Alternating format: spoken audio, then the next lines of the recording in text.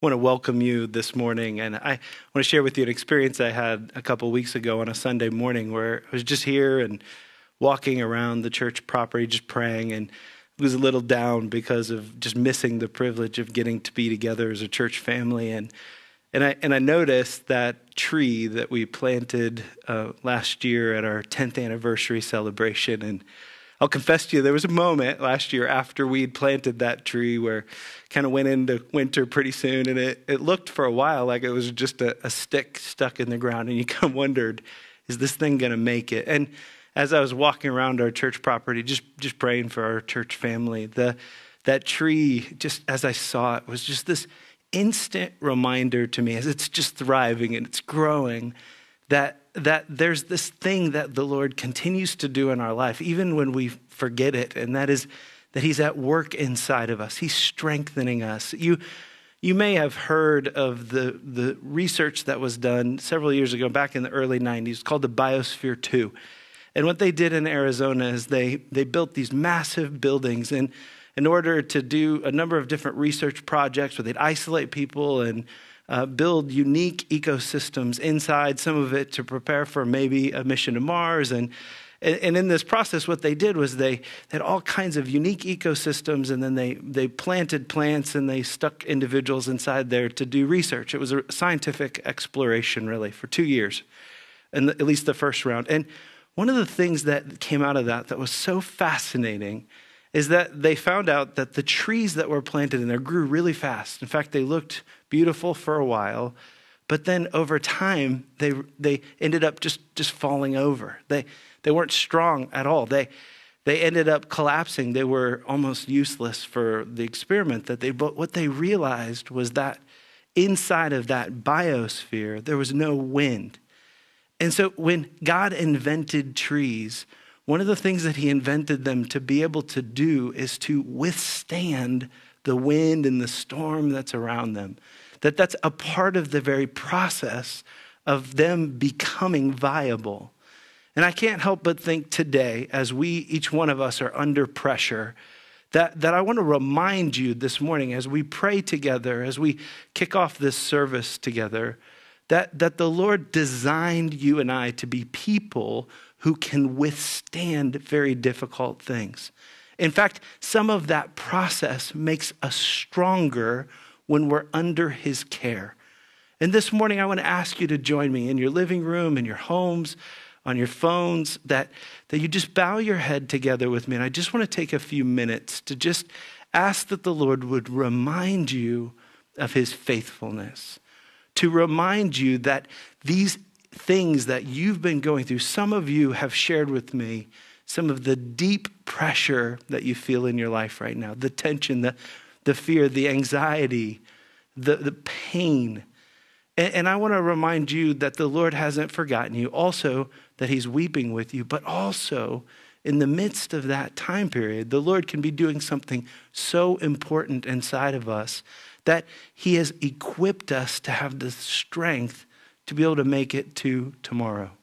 And so let's pray together and let's ask that the Lord would do that in our lives. Lord, we accept that in our church family and those who've chosen to log on today, that there are some that are very afraid, that are hurting, that are struggling, that at this stage in their life, they are nothing but afraid.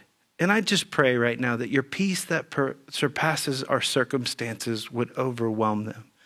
I pray that you would remind them that you have designed each one of us with the resiliency to be able to experience a lot of pain and yet recover from it. And I pray that there would be glimpses like this tree for me, that there was just this glimpse of a reminder. It felt like you were just whispering to me, like, buddy, we're good. We're gonna move forward. We've got a plan. There's something that I wanted to do that even the symbolism of 10 years of the history of Hope Church, that has not been an easy 10 years. That the symbolism of that tree looking forward to the next decade, Lord, that we can look back and we can say that some of that pain has equipped us for what's next. So today, Lord, as we turn our hearts to your word, I thank you that your word is a lamp unto our feet and a light unto our path. that you give us the privilege to be able to know how to take the next right step in our lives. And I pray that this morning that we would be people who take you at your word, that today your voice would be clear for us. And as we watch individuals that went before us, that allowed themselves to have the right expectations of what life was going to be like, and in those right expectations, they realized that they had the strength to not only survive, but that they had the strength to ask you, like I'm going to ask you today, for us to be bold about our faith. That we would have the strength to be able to say that we know that our God is faithful and he will sustain us. So this morning we come before you, Lord, and we thank you for your provision. We ask that you would forgive us for focusing at times on what we don't have and forgetting to honor you for what we do have. We thank you today for your provision, your blessing, your goodness. And we ask, Lord, that you would continue to prove yourself faithful, that we would be people that know how to rejoice in your strength, even when we're painfully aware of our weakness. Be glorified in this service. In Jesus' precious name we pray. Amen. I want to invite you to turn with me in your Bibles to the book of Acts chapter 4. We've been going through a series that's titled Unstoppable. And this morning we're going to see the unstoppable work of the Lord as he's working through a group of individuals that really ran into opposition. And in the context, if you had the privilege of joining us last week, we talked about this persecution that started to come on the early church where they were warned by people who they deeply respected to be silent about the message of the gospel. There's this miracle, a man who'd been lame from birth, 40 years old. He ends up going through this miraculous healing, and he's standing beside them. And the individuals that are not sure about what to do with these men have decided that the best thing to do is to try to silence them. And what we saw last week is that they were overwhelmed by the reality that they had the privilege of declaring the truth to those who desperately needed it, and they could not be silenced. And so here, as we pick up where we left off last week, in Acts chapter 4, beginning in verse 23, what we're going to want to come into is a scenario where if I put myself in their shoes, if I'm imagining what it would be like if there were respected people that surrounded the church that said that you have to be silent about the message of the gospel, that they said you can't declare the message of truth.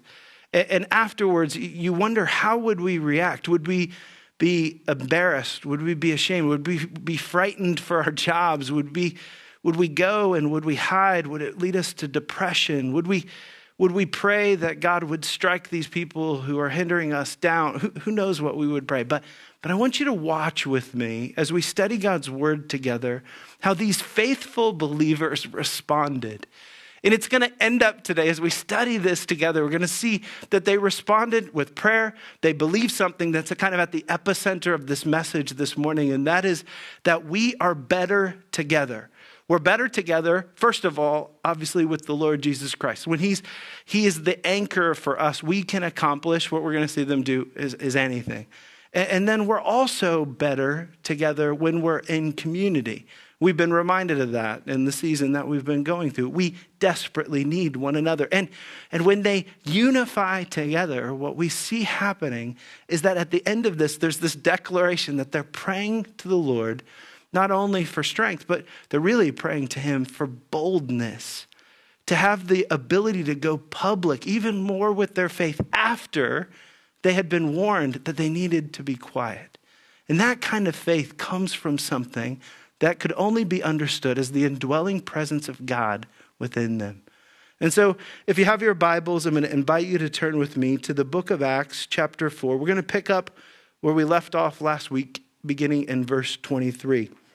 When they were released, they went to their friends and they reported what the chief priests and the elders had said to them. So they're telling these guys, they told us to be quiet. They held us overnight. It would have been shocking. And then it said, and when they heard it, they lifted their voices together to God. The tone of this, and we'll study this more together, is that they end up actually praising the Lord together. They tell a story of the history of the church, even going back to a messianic psalm given by King David, that's going to remind them of their heritage, that we come from a long line of people who had been persecuted, but that in that persecution, it did not squelch their strength.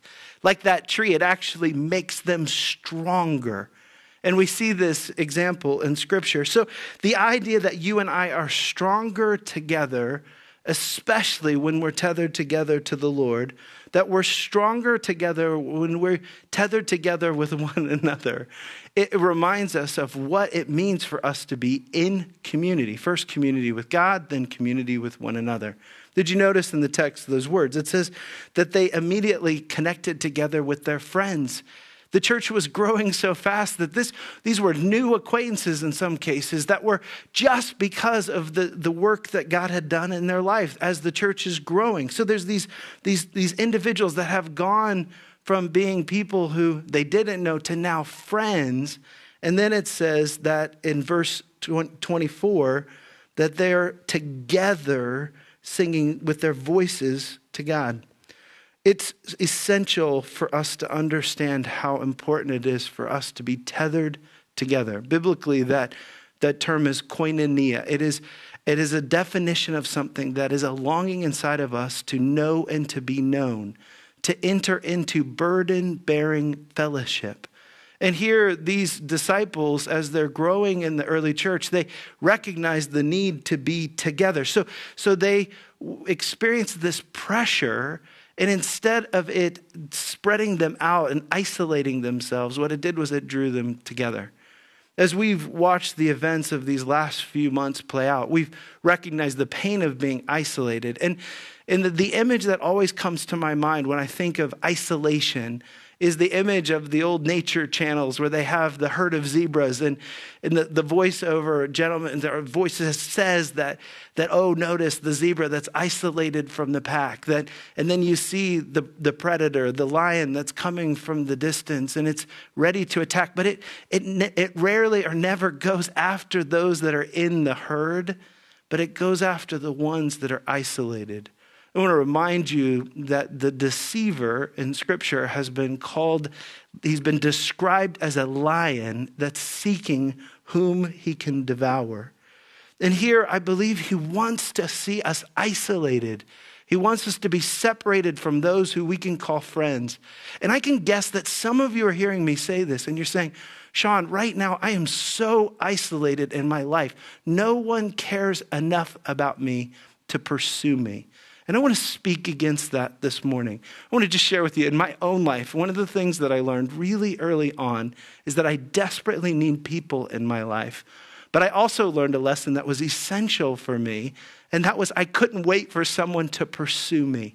Instead, what I've decided to do in my life over the last 40 or so years is that I've decided to just pursue people and ask them, will you pour into my life? Will you be a part of my life? And I'll be honest, that some of them ignore me. Some of them have chosen to say, no, I'm too busy. But there have been others, and I could just go through a list if we had time of men and individuals who've chosen to just say, I'm going to pour into your life. I'm going to be a part of your life. And I look back at that in my own life and I say that part of that was because I decided that it was so important for me that it was worth pursuing in my life. And I want to challenge you right now, as you maybe feel isolated today, to stop waiting for someone to pursue you, but to begin praying, Lord, who do you want me to pursue in my life? What does true friendship look like? Here, I think that this example in the book of Acts is that it was burden-bearing fellowship that's based on their faith, and it's going to be something that is a foundational, powerful opportunity for them to grow together. They stuck together in this. They are able to see strength come from them being connected together. So let's return back to Acts chapter 4 and let's pick back up in verse 24. And when they heard it, they lifted their voices together to God and they said, Sovereign Lord, who made the heaven and the earth and the sea and everything in them, who through the mouth of our father David, your servant, said by the Holy Spirit, why do the Gentiles rage and the peoples plot in vain? The kings of the earth set themselves, and the rulers were gathered together against the Lord and against his anointed. For truly in this city there were gathered together against your holy servant Jesus, whom you anointed, both Herod and Pontius Pilate, along with the Gentiles and the peoples of Israel, to do whatever your hand and your plan had presented to take place. So the Lord inspires these individuals to quote scripture in the midst of crisis. And the scripture that they quote talks about opposition. And it talks about how before them there were individuals, King David in this messianic psalm, quoting Psalm 2, chapter 2, verses 1 and 2, that they're connecting King David to being a man who came under persecution and who was an echo of the Lord Jesus Christ, who is going to, in the future, experience tremendous persecution because of this. And you know what's great about it? Is that it doesn't mean that it silences them. It doesn't mean that means that they crawled under a hole and they just gave up. Instead, what these individuals are doing in this masterful prayer is that they're declaring glory to the Lord, and then they're reminding themselves of their heritage. This is important for us to do today. It's important for us to understand that the expectations that we have of life can be a great gift to us, or it can be a horrific detriment to us today. The first point this morning is that we're stronger together. The second point this morning that I want to remind you is strength is rooted in accurate expectations. We have to expect, as Christ followers, that we can expect a difficult path ahead for us, not just in these circumstances, but this is a promise that God gave us in his word. But thankfully, he has given us what given us what we need to be resilient through the painful experiences ahead. One person put it this way. They said that God doesn't prepare the path ahead of us for us. He doesn't go ahead of us and remove the rocks and make sure all of the challenges ahead of us are going to be perfect. Like a good parent, what God does is he prepares us to have the capability to manage the path. Do you understand the difference between those two? He doesn't make the path easy all of the time for us. Sometimes he does, but most of the time, he equips us for what it means for us to be successful.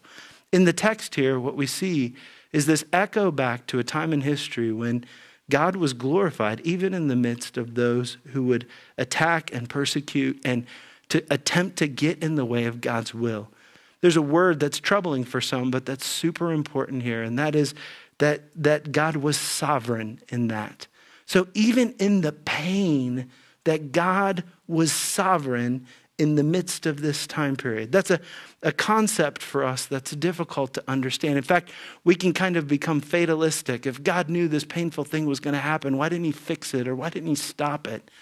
But to understand, especially these early believers got it, that pain did not mean God had left his blessing, but what it meant was that he understood that this is what had to happen, like birth pains, that this is what had to happen in order to experience the next thing that God was going to do in order to bring himself glory in the world, to fulfill his plan. So the messianic promises of Christ, even the prediction of the death of Christ, was not outside of God's sovereignty. I have news for you, that the crisis of COVID-19, the pandemic, is not outside of God's sovereignty. That does not give him blame for it, but what it means is that his promise to you that his divine power has given you everything that you need for life and for godliness through your knowledge of him who called you for his own glory and goodness is a promise that did not waver from 2 months ago until now. That it's a promise of who he has said that he is, that he's sovereign, that he's working out his mission for us. But for some of us, I think that we get so caught up in our expectations. And the painful thing is that for many of us, my life has been filled with blessing. In fact, it's been so filled with blessing that when the new year turned this year, I had nothing but to think that God was going to continue to make my life blessed. And I can't stand back and look at what these last several months have been and say that they've been easy, but it doesn't mean that they stop ever being blessed by God. It's funny, on a mission trip, I did 2 mission trips in one summer. And one of them had the worst accommodations of any missions trip I've ever been on. That was the one that I led, by the way. The other missions trip was led by another leader, and I went with one of my daughters. And the accommodations were probably the best that I had ever had on a missions trip. And in the pre-trip training on the trip that I led, the one with accommodations, I'll just give you a hint, like we were in tents, there's no electricity, you had to walk forever to get to the bathrooms. It was really public, it was uncomfortable, it was bad. But what happened in the preparation process is that I warned our team members, it's going to be rough. It's probably going to be the worst accommodations that you've slept in a long time. And after the missions trip, it was beautiful. And during the missions trip, now maybe they were just being nice to me, but I never heard a complaint one time. And they were as bad as advertised. But they went into it with the expectation that it was going to be difficult. And you can tolerate a lot when you expect that it's going to be difficult. The irony of the other missions trip is that I remember in the training, the team leader, which I actually helped to arrange the accommodations, but I heard the team leader say to the team, these accommodations are going to be amazing. The air conditioning is going to be great. It's going to be beautiful. And he went on, and as he's saying it, I'm getting nervous because what ended up happening was that the accommodations just weren't quite as good as what was expected. Now, there was air conditioning, there was electricity, there was so many things that were different than the other trip, but the expectations going into it were different. And I bring this up because I believe somehow we might have allowed ourselves to have expectations that things might just be a little easier in these days than what they were going to be. And I want to remind you from the truth of God's word, when we look back in history, that these individuals that made it through this time were able to adjust their expectations appropriately.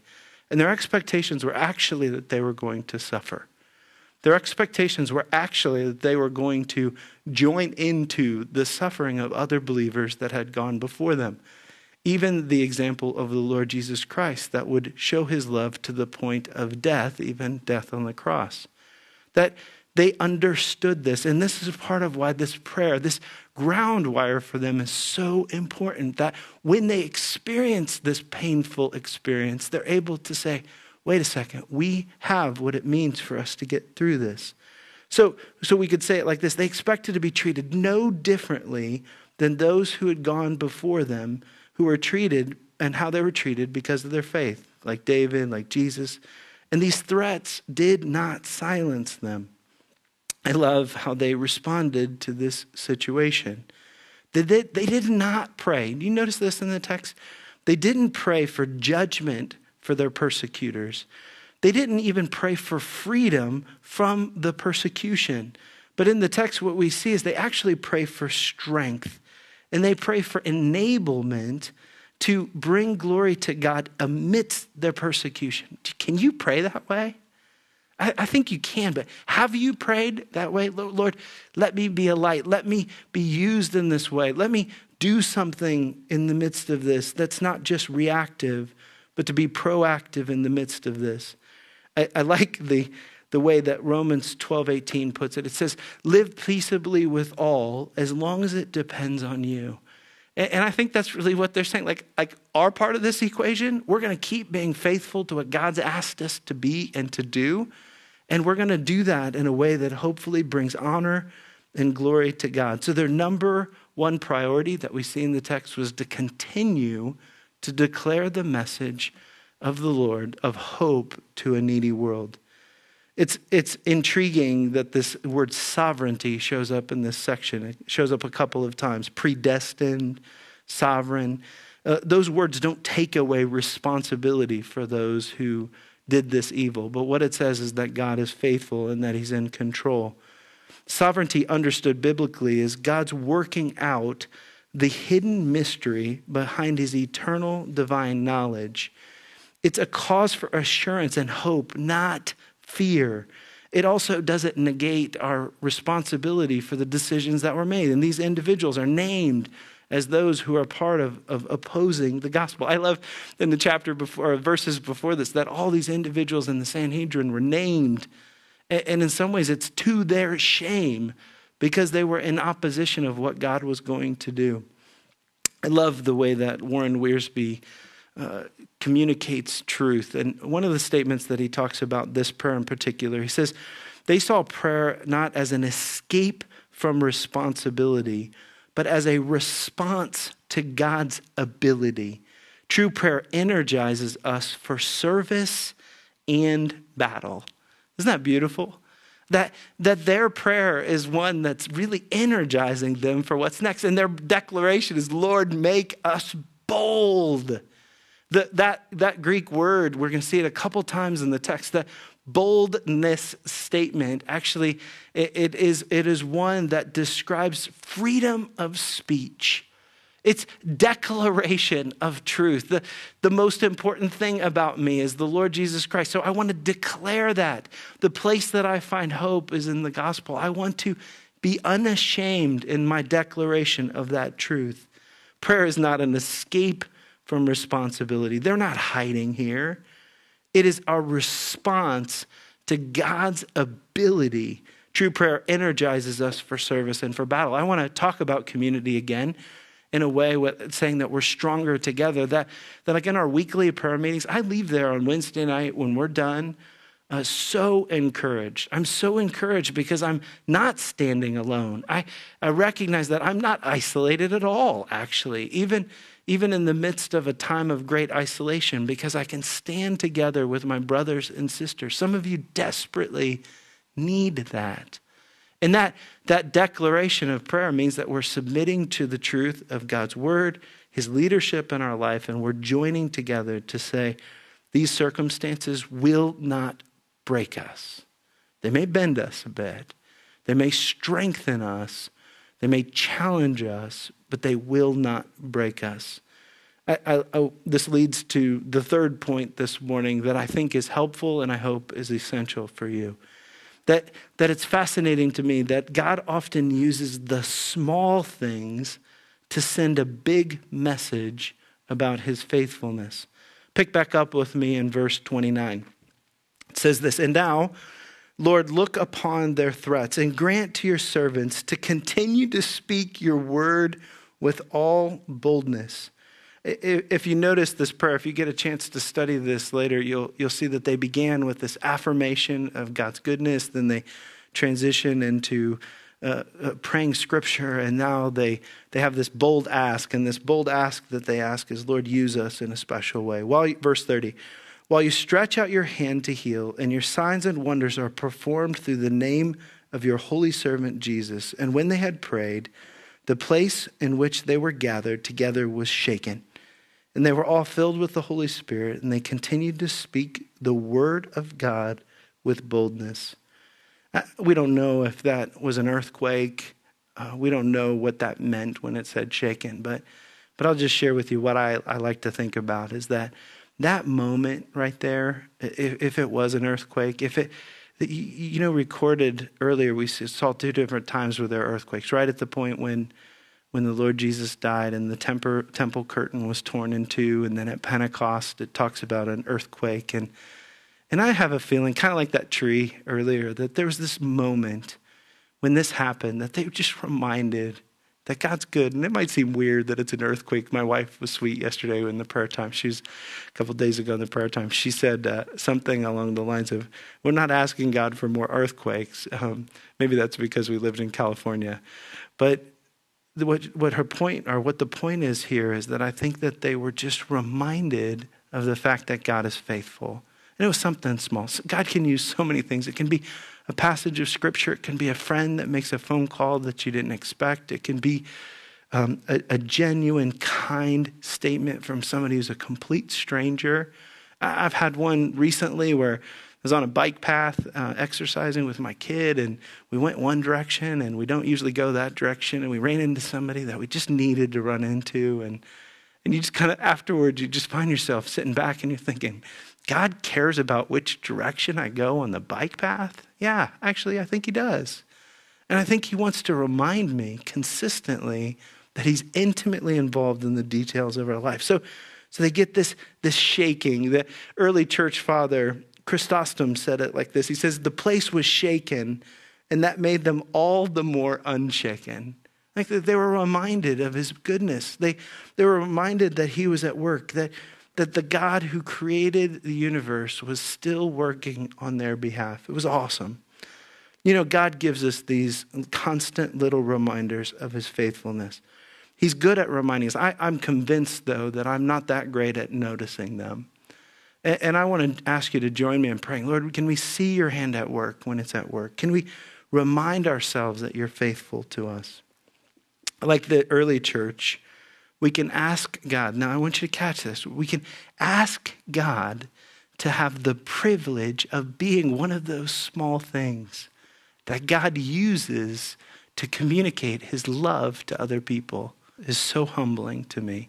So when they say, we pray, God, for freedom of speech, for boldness, for the confidence to declare your goodness, they're actually asking to be one of those small things that God's going to use to bring to other people a reminder of his truth. I've shared this with you before, that when I encounter someone, especially someone in crisis, that the prayer that's going through my mind is, Lord, let me represent the love of Christ to this person. Let me represent your truth to them. Can I embody what you would say to this person? And often what that means is that Scripture has to be the foundation of that. I love that in this text, that really a majority of their prayer was them praying back to God his word, right? A majority of their prayer is saying, God, you spoke this truth to us, and we've studied it. We've even connected this ancient psalm to our experiences today, and it's strengthening us. And I think that that's extremely appropriate for us as we pray. It's extremely appropriate for us as we anticipate the privilege of maybe being one of those small reminders to a world that desperately needs it, that their God that created them loves them, that he hasn't forgotten them, that he's sovereign, that his sovereign grace remains in their life, and that they can truly experience hope. I want to challenge you in a couple ways as we try to apply this truth to our lives. The first is, I want to ask you personally, how is God communicating his ongoing faithfulness to you? And the follow-up of that is, are you listening? How is he communicating? For some, you've shared with me that you've seen things in your kids that you had never experienced before through all of this. Or that you have a distant family member that actually through crisis has found themselves having to depend on the Lord in different ways. I don't know how you found his faithfulness, but would you be able to pause, even in a sunrise, in a sunset, we say in God's word, he tells us that we ought to look at the birds and be reminded of the fact that he cares for them, that we ought to look at the flowers as they spring up around us and see that the Lord clothes them, that he cares about them, that he's at work in creation, that he who began a good work in you will be faithful to complete it until the day of Christ Jesus. That's his promise to us. The second challenge, I keep saying it, I'm going to keep saying it because it's so important for us. And our church family needs to hear this. We need to be people right now that have both courage and have compassion. And we live in a world that desperately needs both of those. And so as we approach that courage and compassion, one of the things that we need to do is to have a voice right now. We cannot be silenced. We cannot be ashamed. We don't take that lamp that's lighted and hide it right now, but we show it. We declare it. And that means that we're careful about what we do and don't communicate to a world that needs to hear a message of hope. So the question there is, who's God asking you to pursue today? Will you ask the Lord for the boldness to pursue them even today? Now that's my prayer. I hope that's your prayer as well. And then the third one, I really believe that there's something that could be freeing for many of us today in this. And that is, are there any dangerous and unmerited expectations that are hindering you from finding joy in the Lord today? Are you holding on to something that you felt like was your right, your entitlement, your expectation? And is God asking you to say, yeah, that's not going to be it today. It's going to be different. But it doesn't mean that the different is bad. That expectation that you had was never my expectation. It was always yours. I want to encourage you to be willing to let those expectations go. Think that the image of a bent tree, a tree at one time that was barren, that looked like it was dead, is one that reminds me that even in the midst of the wind and the storms and everything that throws at it, that it can thrive in the midst of it. In fact, if you took away all of this stuff, it would actually probably never become what it was intended to be. Can you believe that that's what God wants to communicate to you this morning? That this storm that you're going through is something that God can still work through. And I will remind you of these powerful words, friends, that his divine power has given you everything that you need for life and for godliness through your knowledge of him who called you. Let's pray together. Lord, we love you and just find so much encouragement in knowing that we are not the first people in history that have had disappointments, that have had things that could have been deeply discouraging, that have had life or death situations surrounding them. And yet, Lord, that believers before us have been able to go through it. First and foremost, the Lord Jesus Christ, that looked at death, and even in the moment of hanging on the cross, looked around him and said, Father, forgive them, for they know not what they do.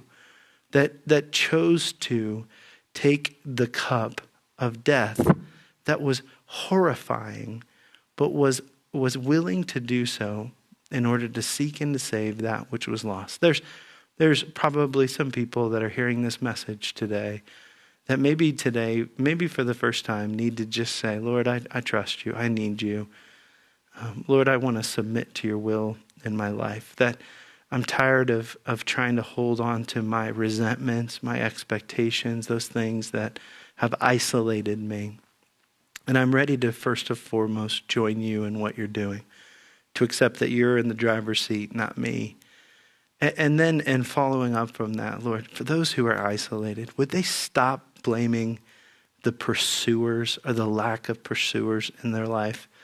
And would they be mature and humble enough to start to pursue? And I believe that the deceiver wants to just tell them that they're not worthy, that no one wants them. Would they be able to get through that and to recognize that they have something that's precious, something that is so valuable, like the disciples said, that they wanted to turn up the volume on it to allow that truth to be heard so clearly. We love you. We thank you for your word. And as we now transition into a closing time of worship, we are grateful for the Colbrins and for the worship team as they take us to this throne of grace. And we're thankful for our moms today, that we recognize that this day, like little Capri said earlier, that this is a very unusual Mother's Day. But Lord, we want to thank you for the fact that you have blessed us with some amazing mothers. We pray that they would have been honored today and that they would feel loved. And Lord, I thank you that you are our good, good Father. In Jesus' precious and holy name we pray. Amen.